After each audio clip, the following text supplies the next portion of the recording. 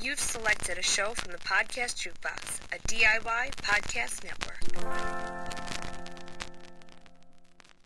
This episode of No Love Lost is brought to you by FredHeBakes.com. That's FredHeBakes.com. Folks, I know things are still crazy right now, so why not treat yourself to some delicious baked goods?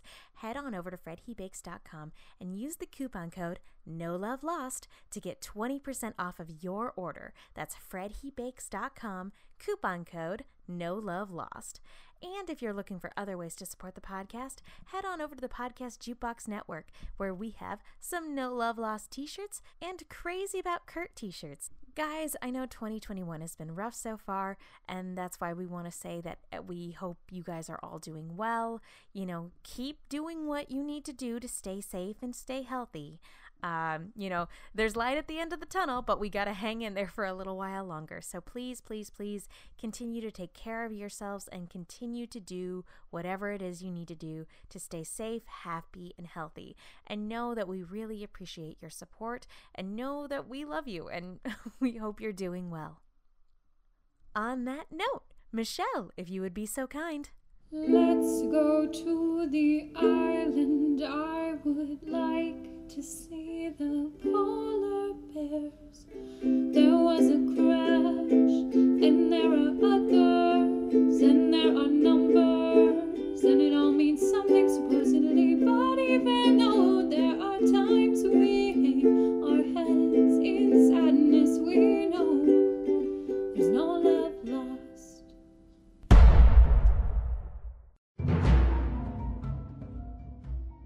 We had to go back.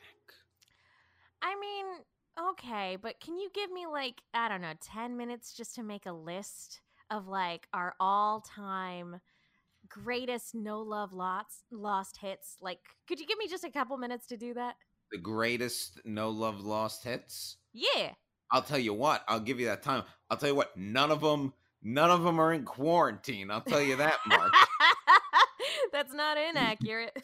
Welcome back to No Love Lost, the podcast where we break down the greatest hits of the greatest series of all time, according to me. And no one else.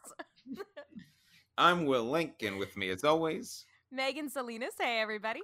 And we are here to talk about Season 3, Episode 21, Greatest Hits. It's a Charlie episode. Yeah, and we're ramping up to the end of Season 3, if I'm not mistaken. Do we get 26 episodes this season? No. This is the penultimate of the season. Oh, snap. Next one is whether we want to break it up into 2 No Love Lost episodes or not, I guess we should discuss offline. But we have it's a 2-part season finale. I think you have to do it all as one because, I mean, that's what we've done traditionally. Yes. Is we like to lump those 2-parters together. So but that's probably what we'll do, but we'll see. But this feels like a penultimate episode because this episode is all about getting all the chess pieces in place. Yeah, no more spinning our wheels, which is so lovely, isn't it? To see stuff happening and see plot threads paid off and see even kind of offhanded inconsequential stuff that I didn't necessarily think tied into anything come back and pay off. This episode had some good stuff, and I don't really have much to complain about here because it didn't feel like filler. I like a lot of character problems that I've had with people didn't exist in this one, and just all in all, stuff was happening. So yeah, let's do this thing. As I said, it's a Charlie episode. It's written by Edward Kitsis and Adam Horowitz, who have written. Oh wow, yeah, they did this one too. They were like the Charlie and Hurley guys, and it was directed by Stephen Williams, who I think we've figured out is second only to Jack Bender when it comes to directing Lost episodes. Makes sense. And yeah, I think this is a really solid episode that it's hard to have issue with, although we will. But Continue. I mean, we have to. It's our job. It's also a fairly straight. When I was writing up like kind of the outline of this, it's also a fairly straightforward. Because the flashbacks are made up of like 5 separate moments throughout like a life, and then the storyline itself, I mean, I guess you could say there's a B story, but it's really, I kind of have it written out as like kind of like one long thing, Yeah, if that makes sense. this is one of the I mean, we've come across episodes like this before where the momentum of what's actually happening in the episode is so strong that it's kind of hard not to just have to kind of go through it beat by beat. Like, there are other episodes where we can break things down by plot structure, but like this one, it's mostly tied in together, and it's mostly just like, okay, we got a barrel, we got like kind of, we have a destination, and it's just kind of a mad sprint to that destination. But that being said, like, I think this is the most disconnected the flashbacks have ever been to the plot that's actually like the A plot that's actually transpiring on the island, and yet it feels more important and more impactful than I think any of the weird fillery ones that we've taken. You a lot mean of it's issues more with. impactful than Locke working on like a marijuana farm or wherever they were? And Kate getting married to Nathan Fillion, or Well, you know stuff what the like that. thing is? It's all, the flashbacks are all emotional. It's all about emotion because it's a man who's coming to terms with the fact that he's probably going to die, and he's kind of recounting his life. Yeah, and And it's not only emotional, but they're emotional highs too. you Even though might, there's this overwhelming sense of melancholy to all of them, like, you still feel that triumph. you could say these are his greatest hits. Aww. Well, should we? Aww. Do you want to? I say we go through the greatest hits because it doesn't really. No, Because I kind of want to break them down separately and then get into the main story. Yeah, we can start with the greatest hits, but before we do that, if this happens to be your first episode of No Love Lost, be forewarned, we are going to potentially spoil everything in the series for you. Discussion of the season finale might come up, discussion of the series finale might come up, later plot points down the line from seasons 4, 5, and 6. So just FYI, you have been warned. So let's go 5-1 like Charlie does. And this one I really like. Drive shaft. They've kind of they got a flat tire in the rain. In the middle of the rain. Oh, man. And it's like they're playing like it sounds like they're playing in like podunk towns to a bunch of podunks. And Charlie's kind of giving up. And I think he's hit a breaking point. And he's fighting with his brother about it, like, what's the point of all this? And all of a sudden, what do they hear come across the radio? But you all, everybody. Exactly. And I love this moment so much, and I will say this, admittedly, as somebody who does or strives to do creative things, be it things I've written, things I've performed, podcasts, you always like get to a point of like, is this thing even, or does anybody care? And then you see your thing out there in the world, or somebody talks to you about it, somebody brings it up, whether it be online or whether it be like in society, and it's a thrill, and it makes you realize these things are worth doing. And that's what it does for Charlie in this moment, and I think they do a wonderful job with this scene. I concur wholeheartedly with that entire sentiment. Like it is, yeah, and just being in sort of the creative endeavors that we're both in, there is nothing quite like realizing that something you've done has touched someone in some way, whether like a joke you made somebody sincerely laugh or sincerely brightened their day, or like a podcast that you did, like somebody hits you up later and it's like, hey, I love listening to your podcast because it feels like I'm, you know, sitting down and talking about a thing I love with a group of friends, or like, oh, hey, this thing you wrote or this thing you did voiceover for, like, wow, it was really good. And like, I was on the edge of my seat. Like, I don't think I can describe, like, as few and far between, you know, because like we also have day jobs, like, everything like that. But like, as few and far between as those moments have been in my life, it is always exceedingly profound when you experience them. Because, yeah, a lot of times it does just kind of feel like you're talking into the void, or you're putting stuff out there into the void. And yeah, a lot of times it does feel like like it's sort of like a Sisyphean effort where you're just rolling a boulder up a hill and going like, what is the point? Am I even making any groundwork? And this is the moment that Charlie realizes, like, oh shit, like we're gonna make it. Like this band can make it. Yeah, and just he picks up his older brother and starts spinning him around, because like they were at each other's throats just a minute before, and again, Dominic Monaghan's performance here is so great and so charming, and just the absolute pure joy and elation that he's displaying on his face while they're sitting there in the middle of the rain. It's so wonderful.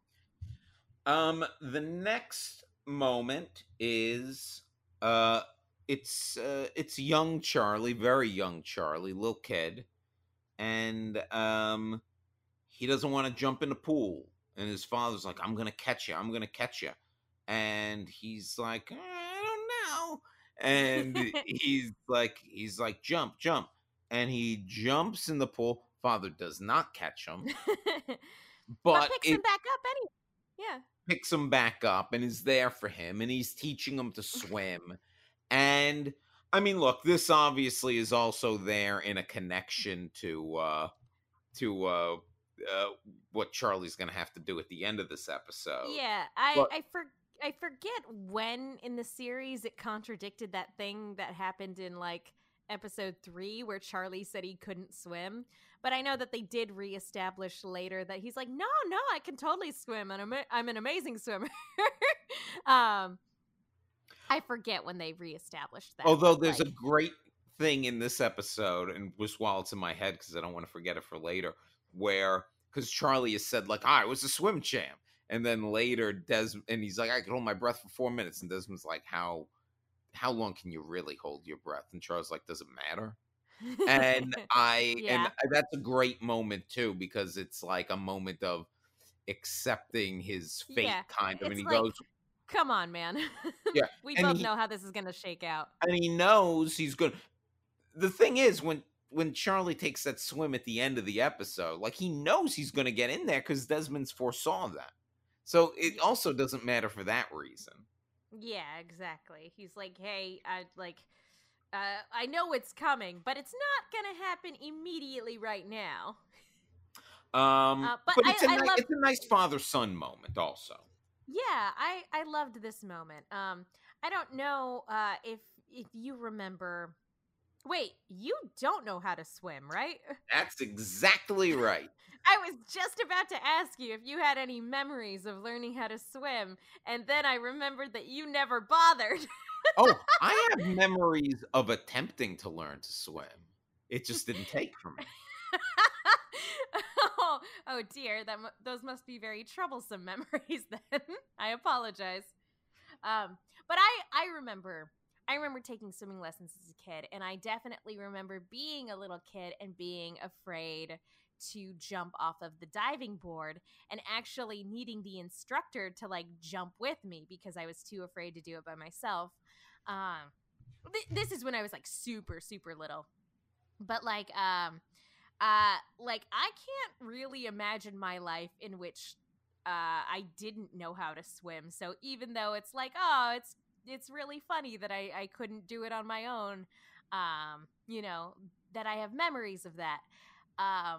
Like, I'm really glad I learned, because so much of my life has been spent swimming in one way or another, like going on family trips to the lake, and like I was on the swim team when I was in middle school and high school, and I've got a lot of good memories doing that. Well, this is why, if we're ever in a lost situation, you're the one who's going to have to risk their life and swim down in a hatch, and I'll just, You'll I'll be just like, relax. I'll relax on the sorry. beach. Yeah, so I can't do it. Sorry, guys, can't do it. I guess I will just have to go into this scenario with lots of explosive and gunfire. So, sounds good to me, Will. I'll go for a swim. You can stay on the beach where the explosions are going to happen. Not to jump ahead. So, number 3 on his list. Number 3 starts off, Charlie's in bed with living 2 that rock women. star life. And I'll tell you what, that'd be on my greatest hit when my life flashes before my eyes. So I get it, Charlie. But no, it's actually more emotional and sweet than this. It is funny that it's the moment after he has the threesome that really matters to him. Yeah. Well, his brother comes in, you know, and we established at this point it's before Charlie's into drugs, because he calls him the only drug-free rock star in the world, and he decides to give him the family heirloom, which is the drive shaft ring, which is because drive shaft stands for something else in the family. It's a little Yeah. it's a little forced, this one.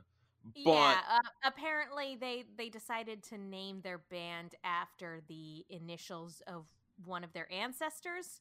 I guess that was tied to this particular family heirloom. But yeah, like you're saying, it's a little forced, but the sentiment is nice. the sentiment though that I really love, and again to just say something that happens on the island because I think this is the time for it, is Liam gave it to Charlie because he knows he's gonna screw up and he wants it to stay in the family. Now Charlie's gonna die. Charlie leaves it in Aaron's crib because he wants to pass it on to someone. Yeah, which again, it's very, like you said, it's a little forced, it's a little contrived, it's a little retconny, but like again, the sentiment is really nice. So Yeah. I don't mind it so much. This is one of those things where it's like this is clearly forced, but like it's a little thing and the thought is sweet. So I'm willing to overlook it. You know, of all the things we could nitpick about, we don't have to nitpick about this, you know? Number 2. Charlie is busking. Is this the same street corner he was on during With the Desmond? flashback of Yeah. Yeah. Well, I believe he was singing Wonderwall then. So, because isn't that what he's This singing? is probably a different day. This is probably a different day. But same Wonderworld's location. got to be a pretty popular busking song in the early 2000s on a London street. Outside of Covent Garden, which I've been there.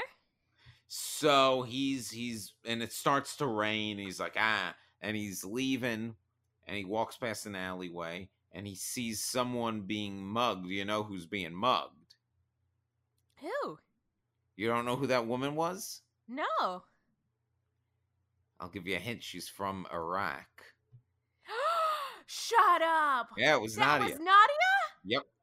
Oh my god, I did not recognize her. Like maybe it's because it was super rainy and everything like that, and her hair was all wet, but I did not recognize that was Nadia. That's clearly an indication that it's been too long since we've seen Nadia. Oh, that's awesome though. And she's being mugged, and he comes in, and he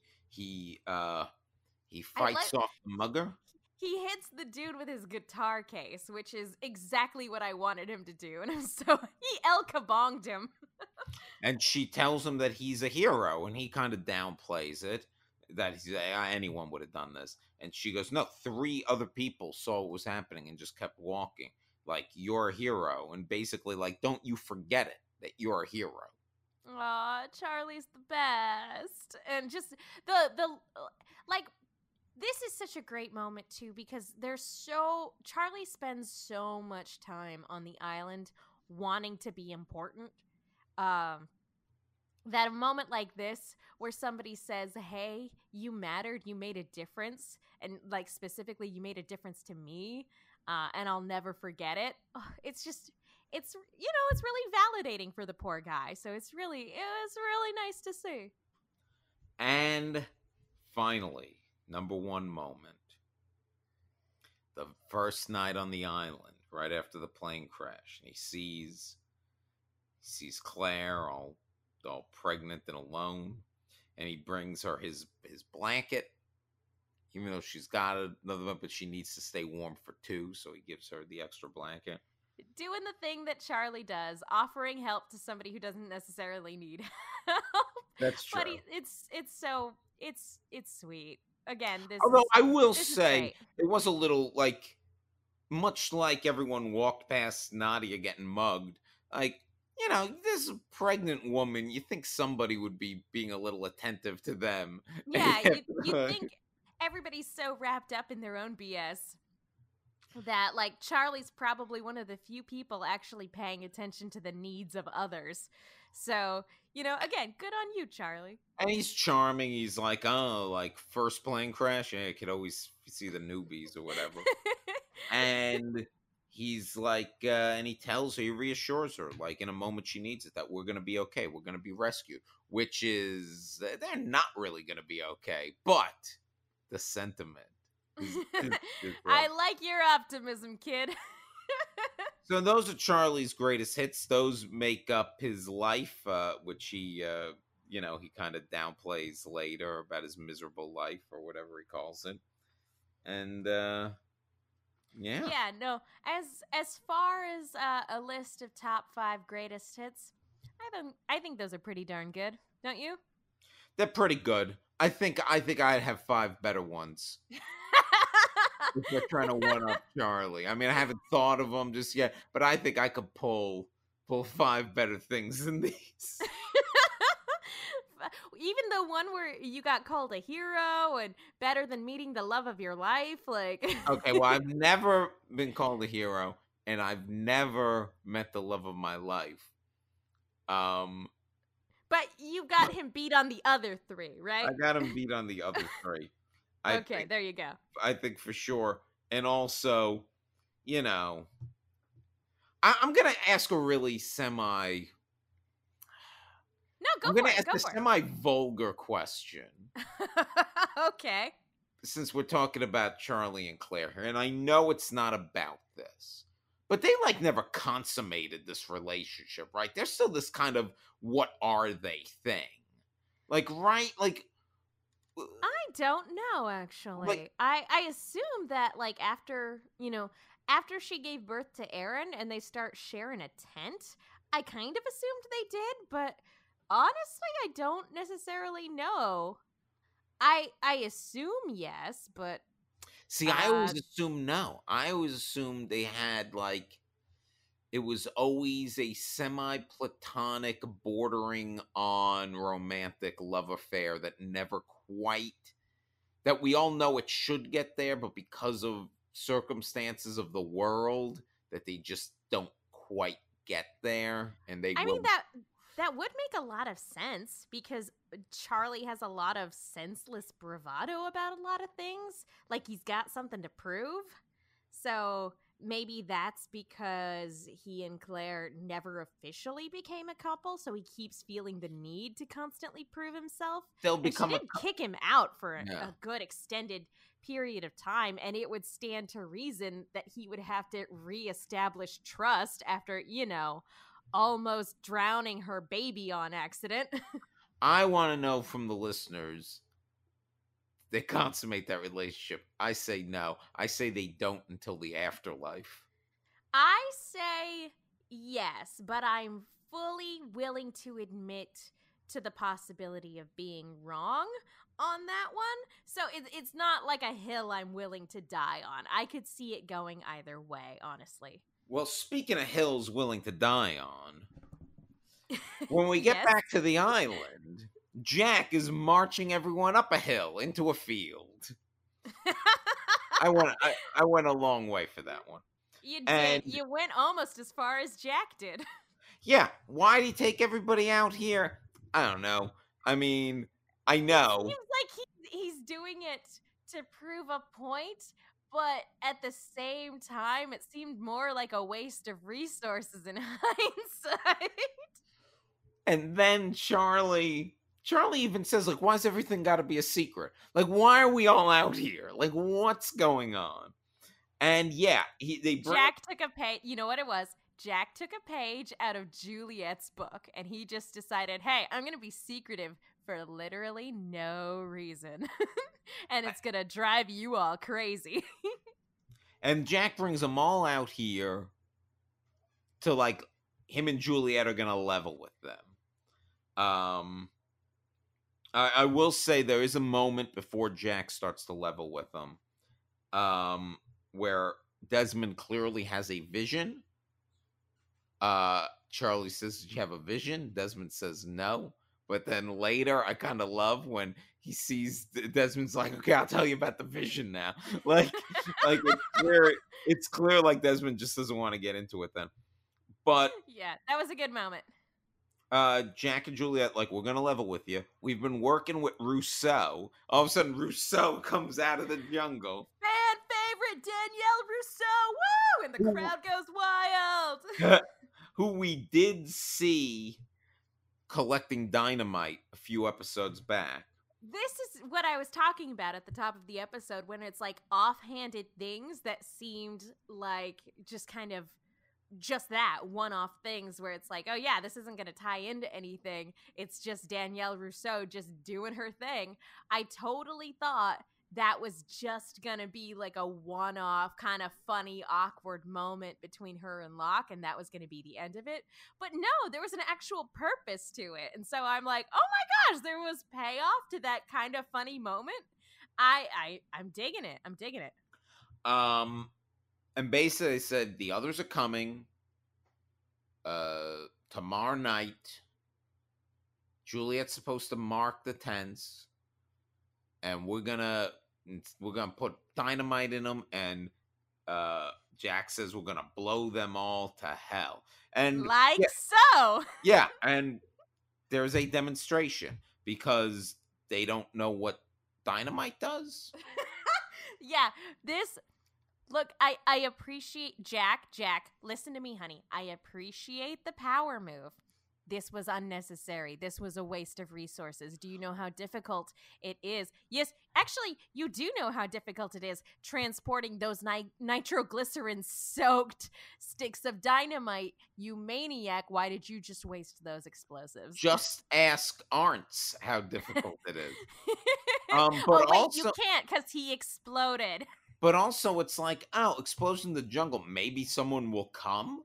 Like, maybe not good. Somebody heard that. But, I will give him, logic, I give him kind of like a D, but presentation, I'll give him an A-. Yeah, honestly, on that same rubric, I would give the same scores. And here's the thing.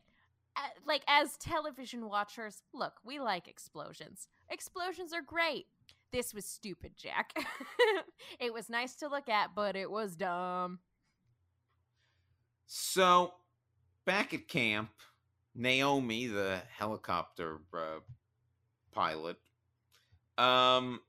she comes over to Charlie, and she's like, hey, who are you guys going to war with? Like, what's happening? Like, she's involved in a war now. And what did I sign up for?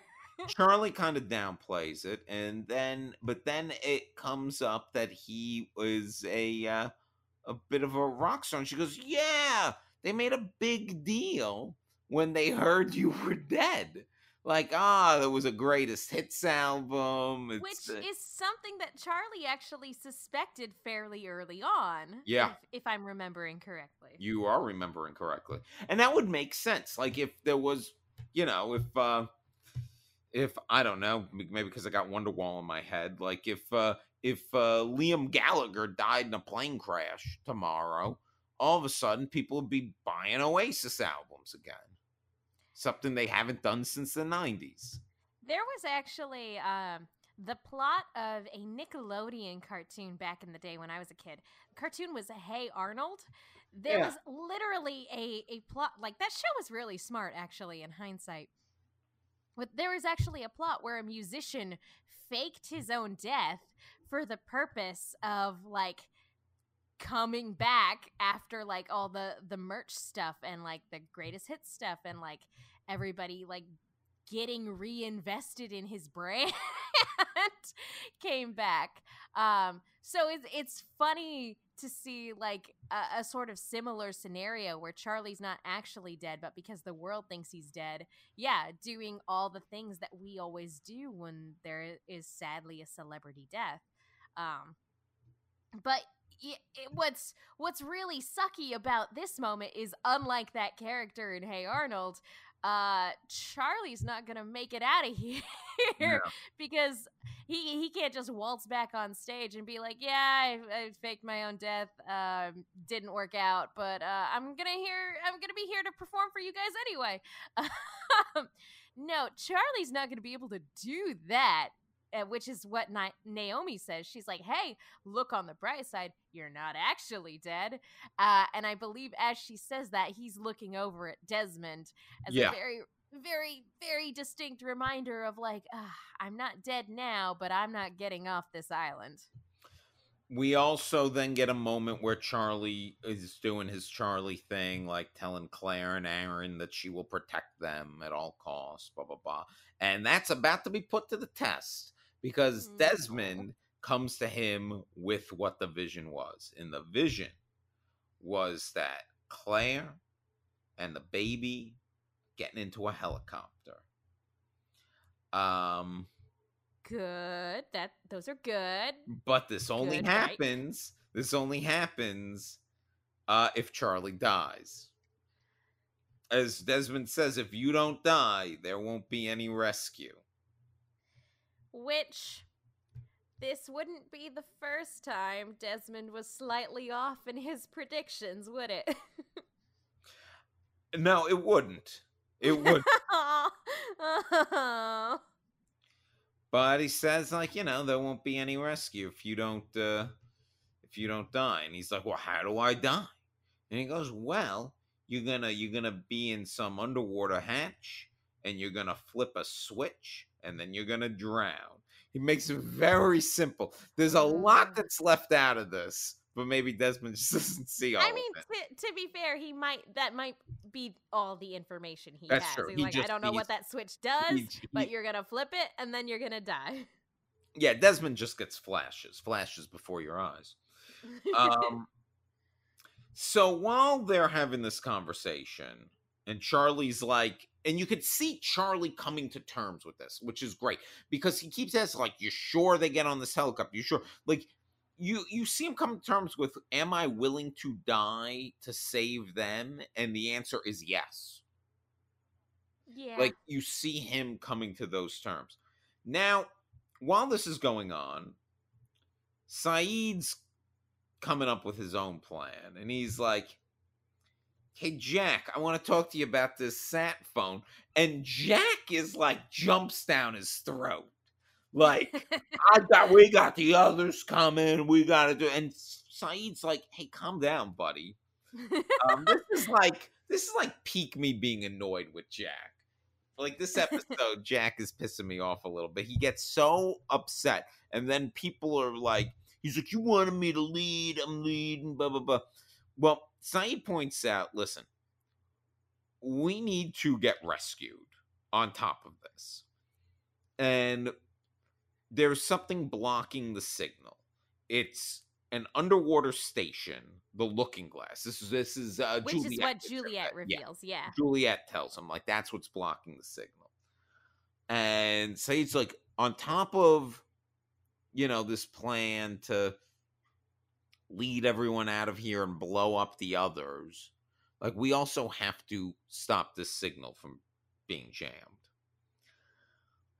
So they get a blueprint, a diagram of the looking glass. And they're trying to figure out. They figure out you could swim up come in up underneath. No one's had really communication with the looking glass in a long time. Like it's kind of this. I did appreciate Juliet being like, I don't know where it is, and Saeed being like, I think I do. And this is an excellent. It's a nice payoff where we got a lingering thread from season 1, and it's like bada bing bada boom. Where did that underwater where did that random cable that went into the ocean lead to? Well, we have an answer for that. And I like that. It's a little thing, but I appreciate the planting and payoff. And while they're going over this, and Saeed's basically like, you swim in there, you block it, but it might be a one-way trip. It's going to be tough to get out of there.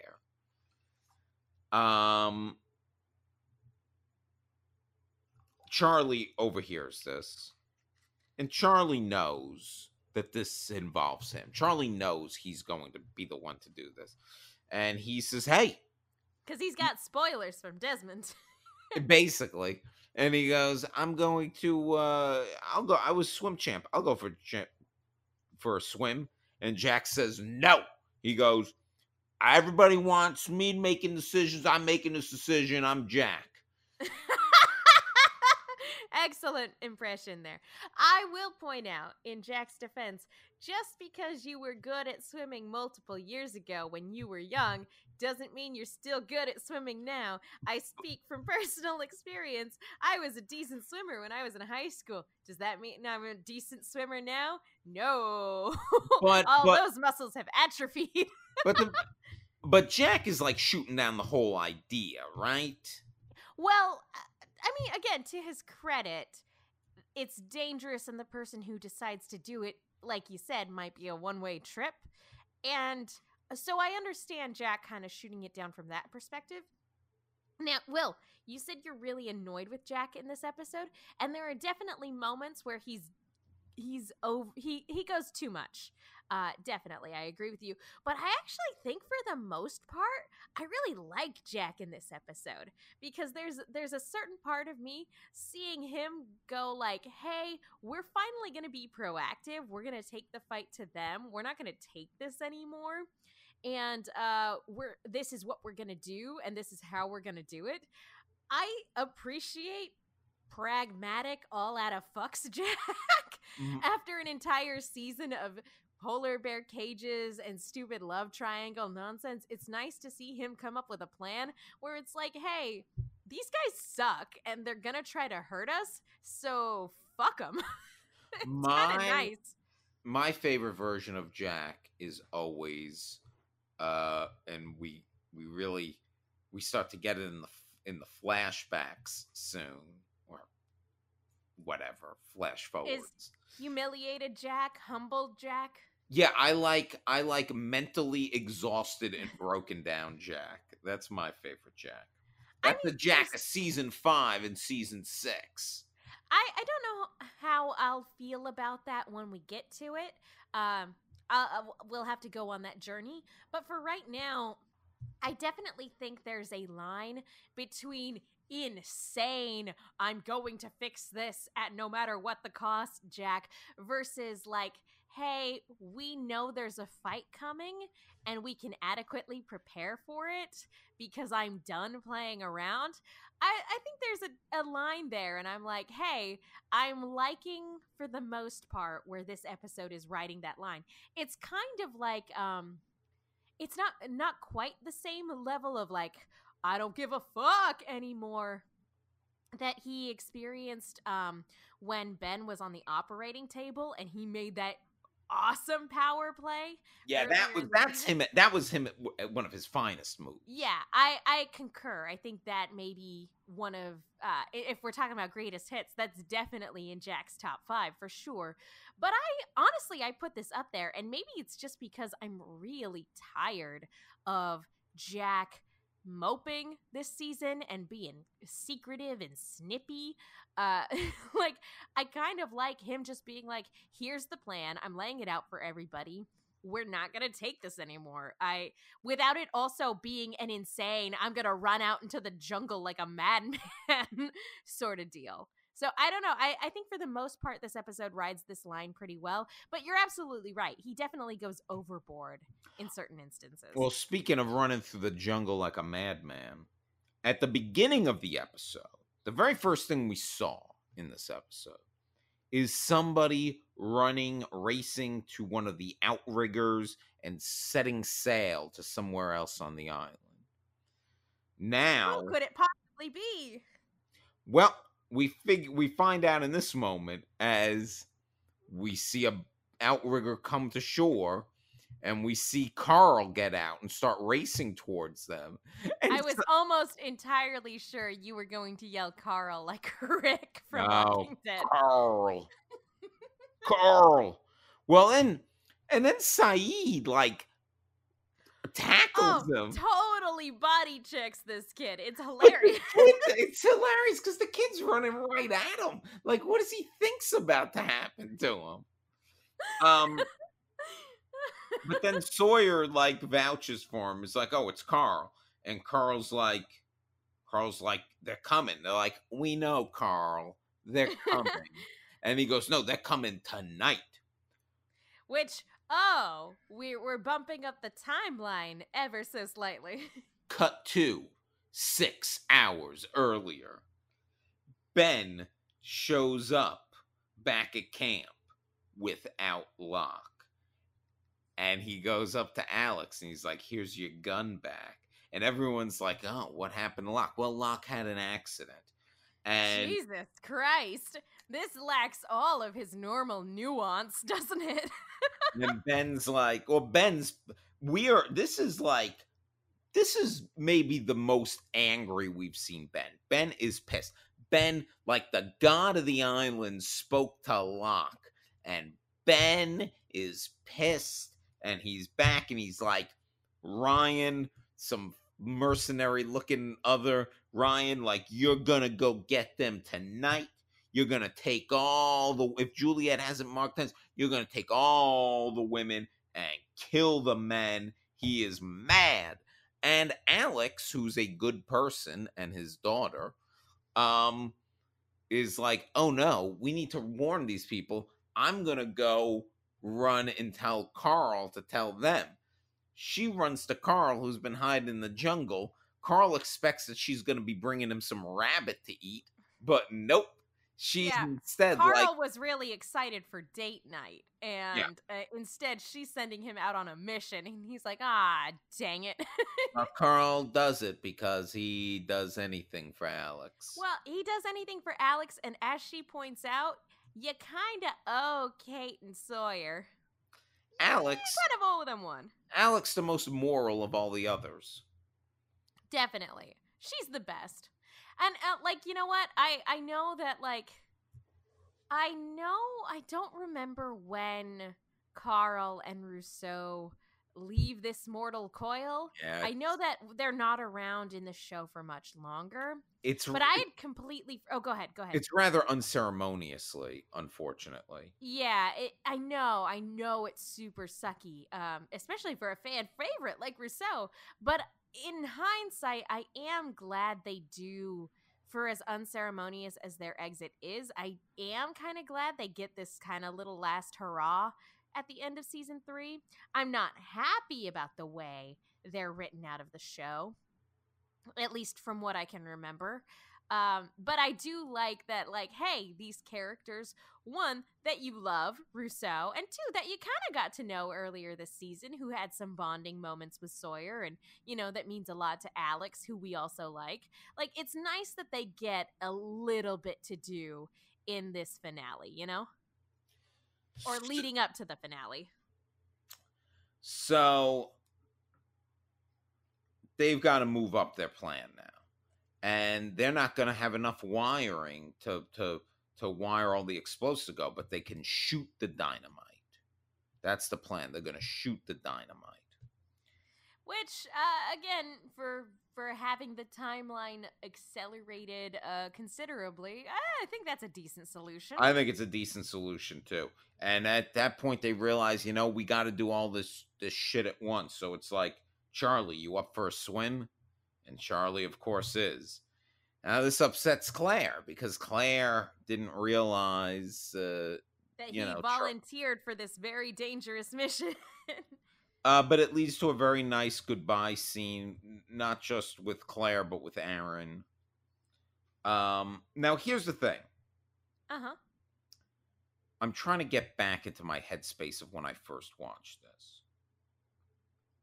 Do we think, going into the finale, going into this episode, and let's start here because this is when he's about to go off. And when Charlie goes off, and this is why we give the spoiler warning at the top of the show. Do we think he can get out of this? Or do you remember being like, well, I guess he's going to die? I can't remember, but I'm sure on some level I thought, well, there's got to be a way out of this. I was right there with you, honestly. I was in denial. I was like, Charlie's too likable. Charlie's a great guy.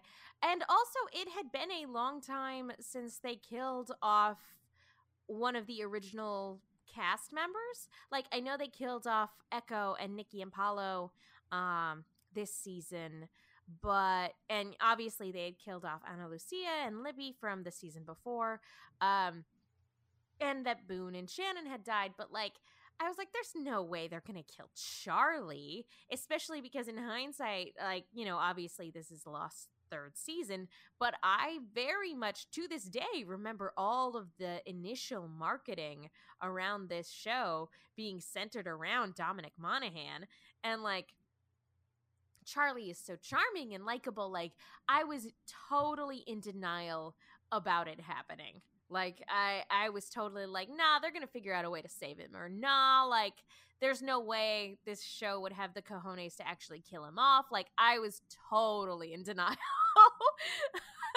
I remember being in denial about it. So Charlie's getting ready to leave. Meanwhile, Jack and Sayid get into it again.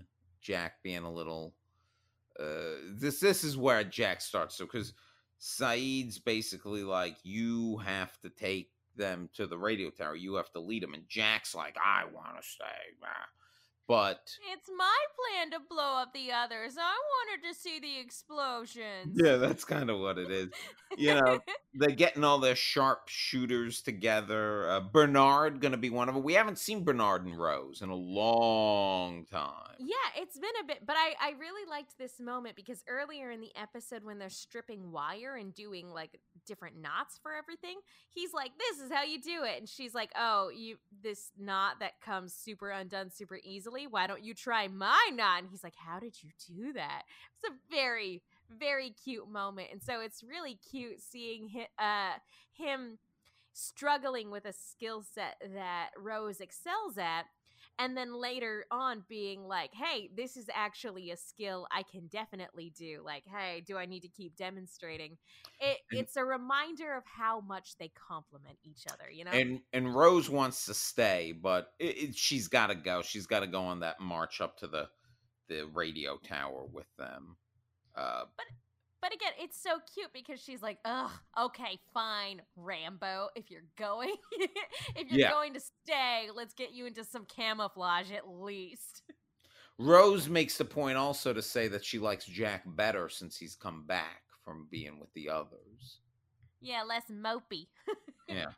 Well, wait till she meets... I don't remember exactly why she said she liked him better this way, but I assume it's because he's being less mopey.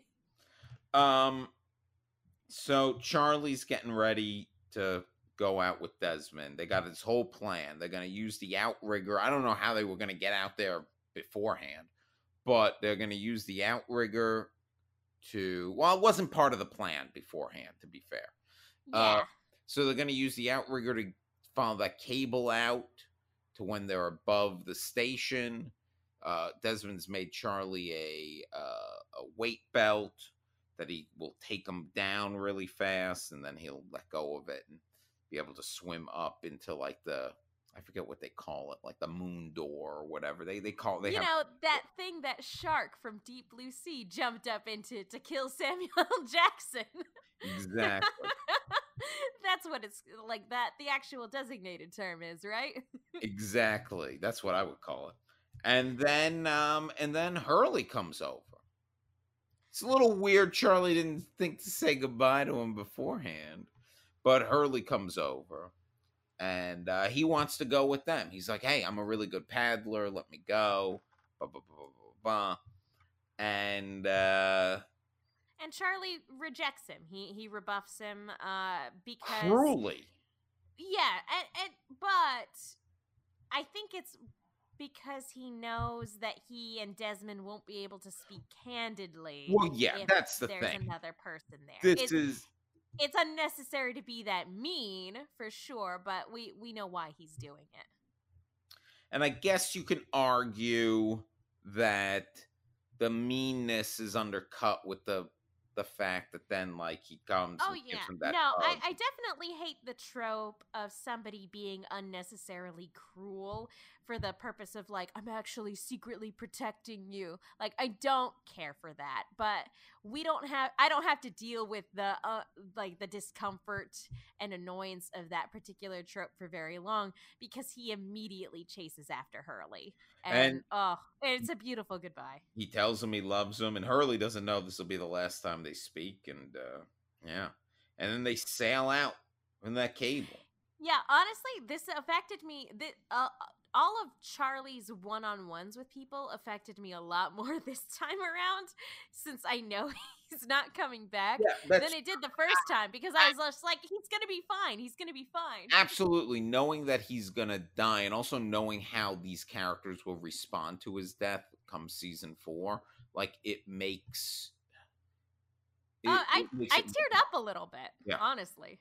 So they get to the cable, they push out, they're out there on the outrigger. Charlie's got his greatest hits list, and he asks Desmond to give it to Claire. And then Desmond's like, I'm gonna go.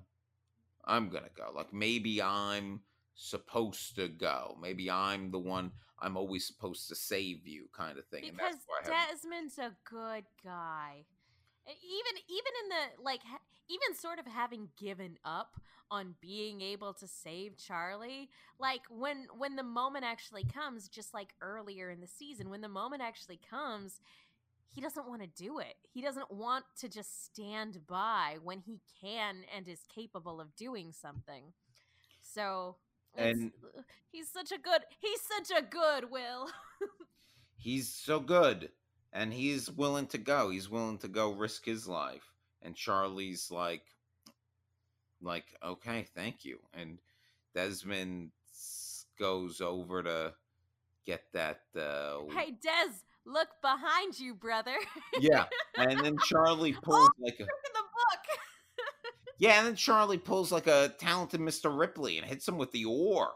And I'll tell you what, every time I ever see that done in a movie, it usually kills the person, but this just knocks him out. Yeah, here's the thing. I love Charlie, like, wanting to do this for the sake of the people he loves and everything like that. But there's so much in television and movies where somebody gets knocked out, where somebody knocks somebody else out because it's like, I need you to be incapacitated so that I can go and do this very dangerous thing. And every time it happens, like, as an adult, I always like white knuckles on my knees going like, oh no, like, that could kill the person you're trying to protect. What are you doing? Yeah, like, I wouldn't know how to knock someone out without killing them. Without without causing, like, I don't know if you know this, but if you hit a person hard enough to render them unconscious, that's not good for them. Like, even remotely. So then Charlie dives down. It's a very good sequence. I thought it was a really nicely filmed sequence, him going under. Especially as like the score picks up too, like the longer he's underwater. And he swims up into the looking glass, and he kind of can't believe he's made it in there, and he crawls out. And then all of a sudden, two women come out with guns. And he's like, "Oh, wow. Yeah, I know that there's a huge gap in information between me getting here and having to flip that switch before I drown, but yeah, we have no idea what's about to go down now." Yeah, and that's the thing. When Charlie went down there, we didn't know what, like, he has to stop that thing from jamming, but we don't actually know how he's going to accomplish that. We know he has to flip a switch. And then you didn't expect these two women there. And then... Didn't expect anyone with guns. Nope. And yeah, it's a great cliffhanger right before the end of the season. So, that is the greatest hits. Megan. I mean, there are one or two other, like, one-off things that, like... There's a Jin Sun scene. Yeah, we could talk about that really quick. Because when Juliet and Jack are explaining, like, the whole shebang, Jin remarks that, like, hey, your name was on that tape, and then everybody looked at you like, what's going on? And she explains that Juliet took her to see an ultrasound of their baby, and that, like, the baby looks to be healthy, and that's all good news. And Jin is just overwhelmed with joy, and it's a very nice moment. And you can see like how happy Sun is, but also like a few moments of regret and sadness, because this is another moment where she has to avoid the subject of, like, also I cheated on you. But, like, for the most part, it's a happy moment. But then, yeah, later Jin volunteers to be one of the people who stays behind to fire at the explosives. So that's really the only plot relevant stuff outside of the main story. I think it's the only other loose end. So now let me ask you the question that I have to ask you. Who's your man in black? Definitely that explosion at the beginning of the episode. Again, as a movie going audience, as a television watching audience, we love explosives. We love practical explosives. They're always great. This was dumb. This was a blatant waste of resources for the purpose of a big flex on Jack's part, and it was unnecessary. Mine is going to be, and although I think there is an emotional payoff to it, but I'm with you in that I'm kind of tired of the trope of I'm really going to hurt you to save you. Oh yeah, it's the worst. Early. It's the worst. And I mean, I don't know. He could have also... Look, it was clear that Hurley shouldn't go on that anyway, just because why bring more people on that thing? But I don't know. I feel like there's a better, nicer way he could have handled it. No, I mean, especially for the two writers that know Hurley and Charlie, like, arguably know them best. Like, you didn't have to do that. Like, their friendship is better than that. And the writing that you've done for them is better than that, for sure. And, Hurley also knows that Desmond can see the future. Exactly. And although he might not know that, like, Charlie's going to die, but they could use that even as an excuse. Like, we saw this, and it was just it has to be this way. And Hurley being into shit like that to begin with would totally go along with that. Megan, who's your Jacob? Now, that is a good question. You want me to go? You go while I continue to emotionally parse out all the good stuff.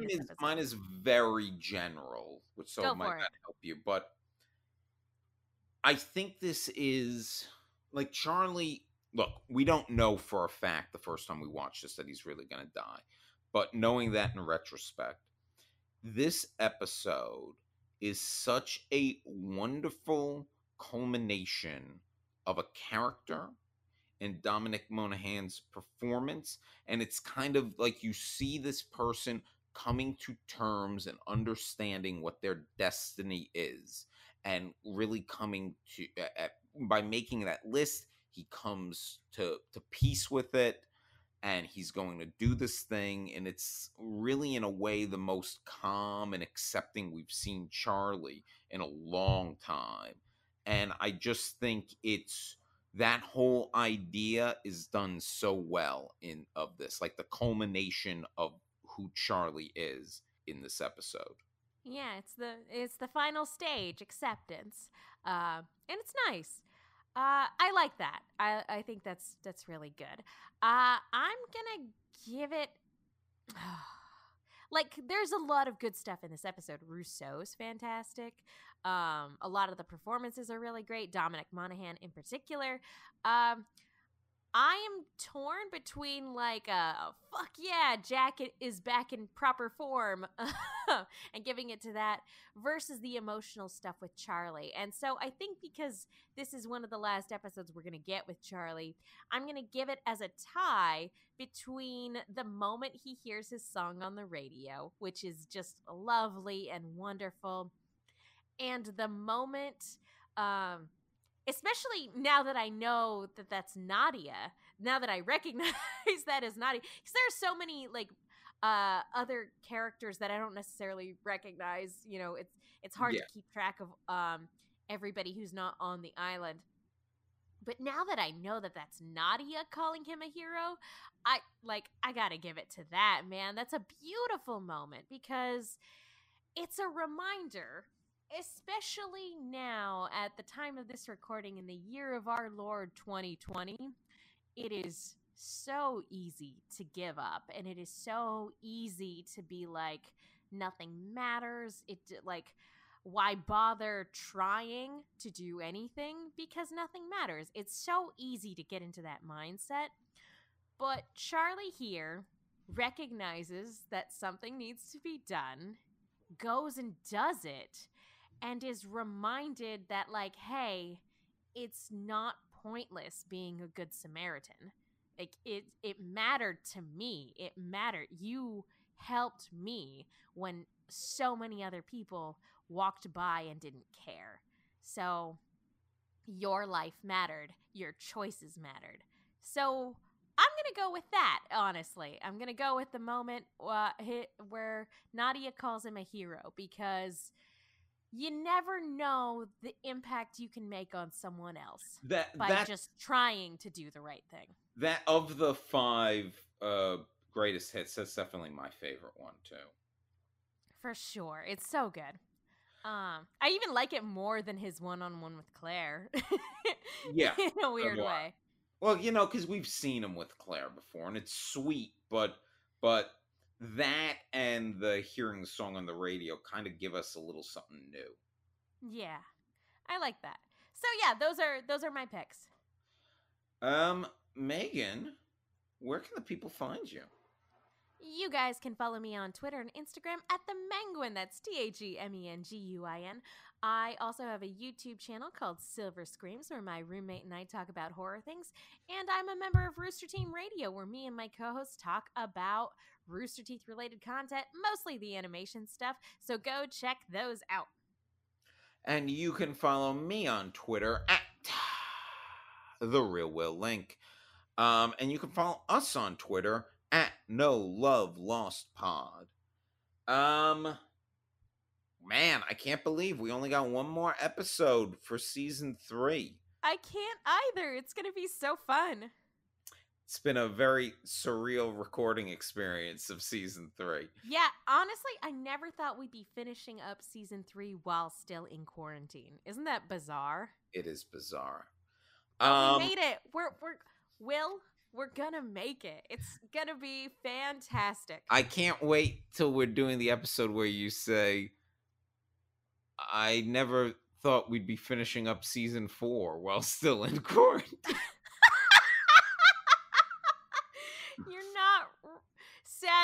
You're not, that's not an inaccurate statement. But until next time, see you in another life, brother.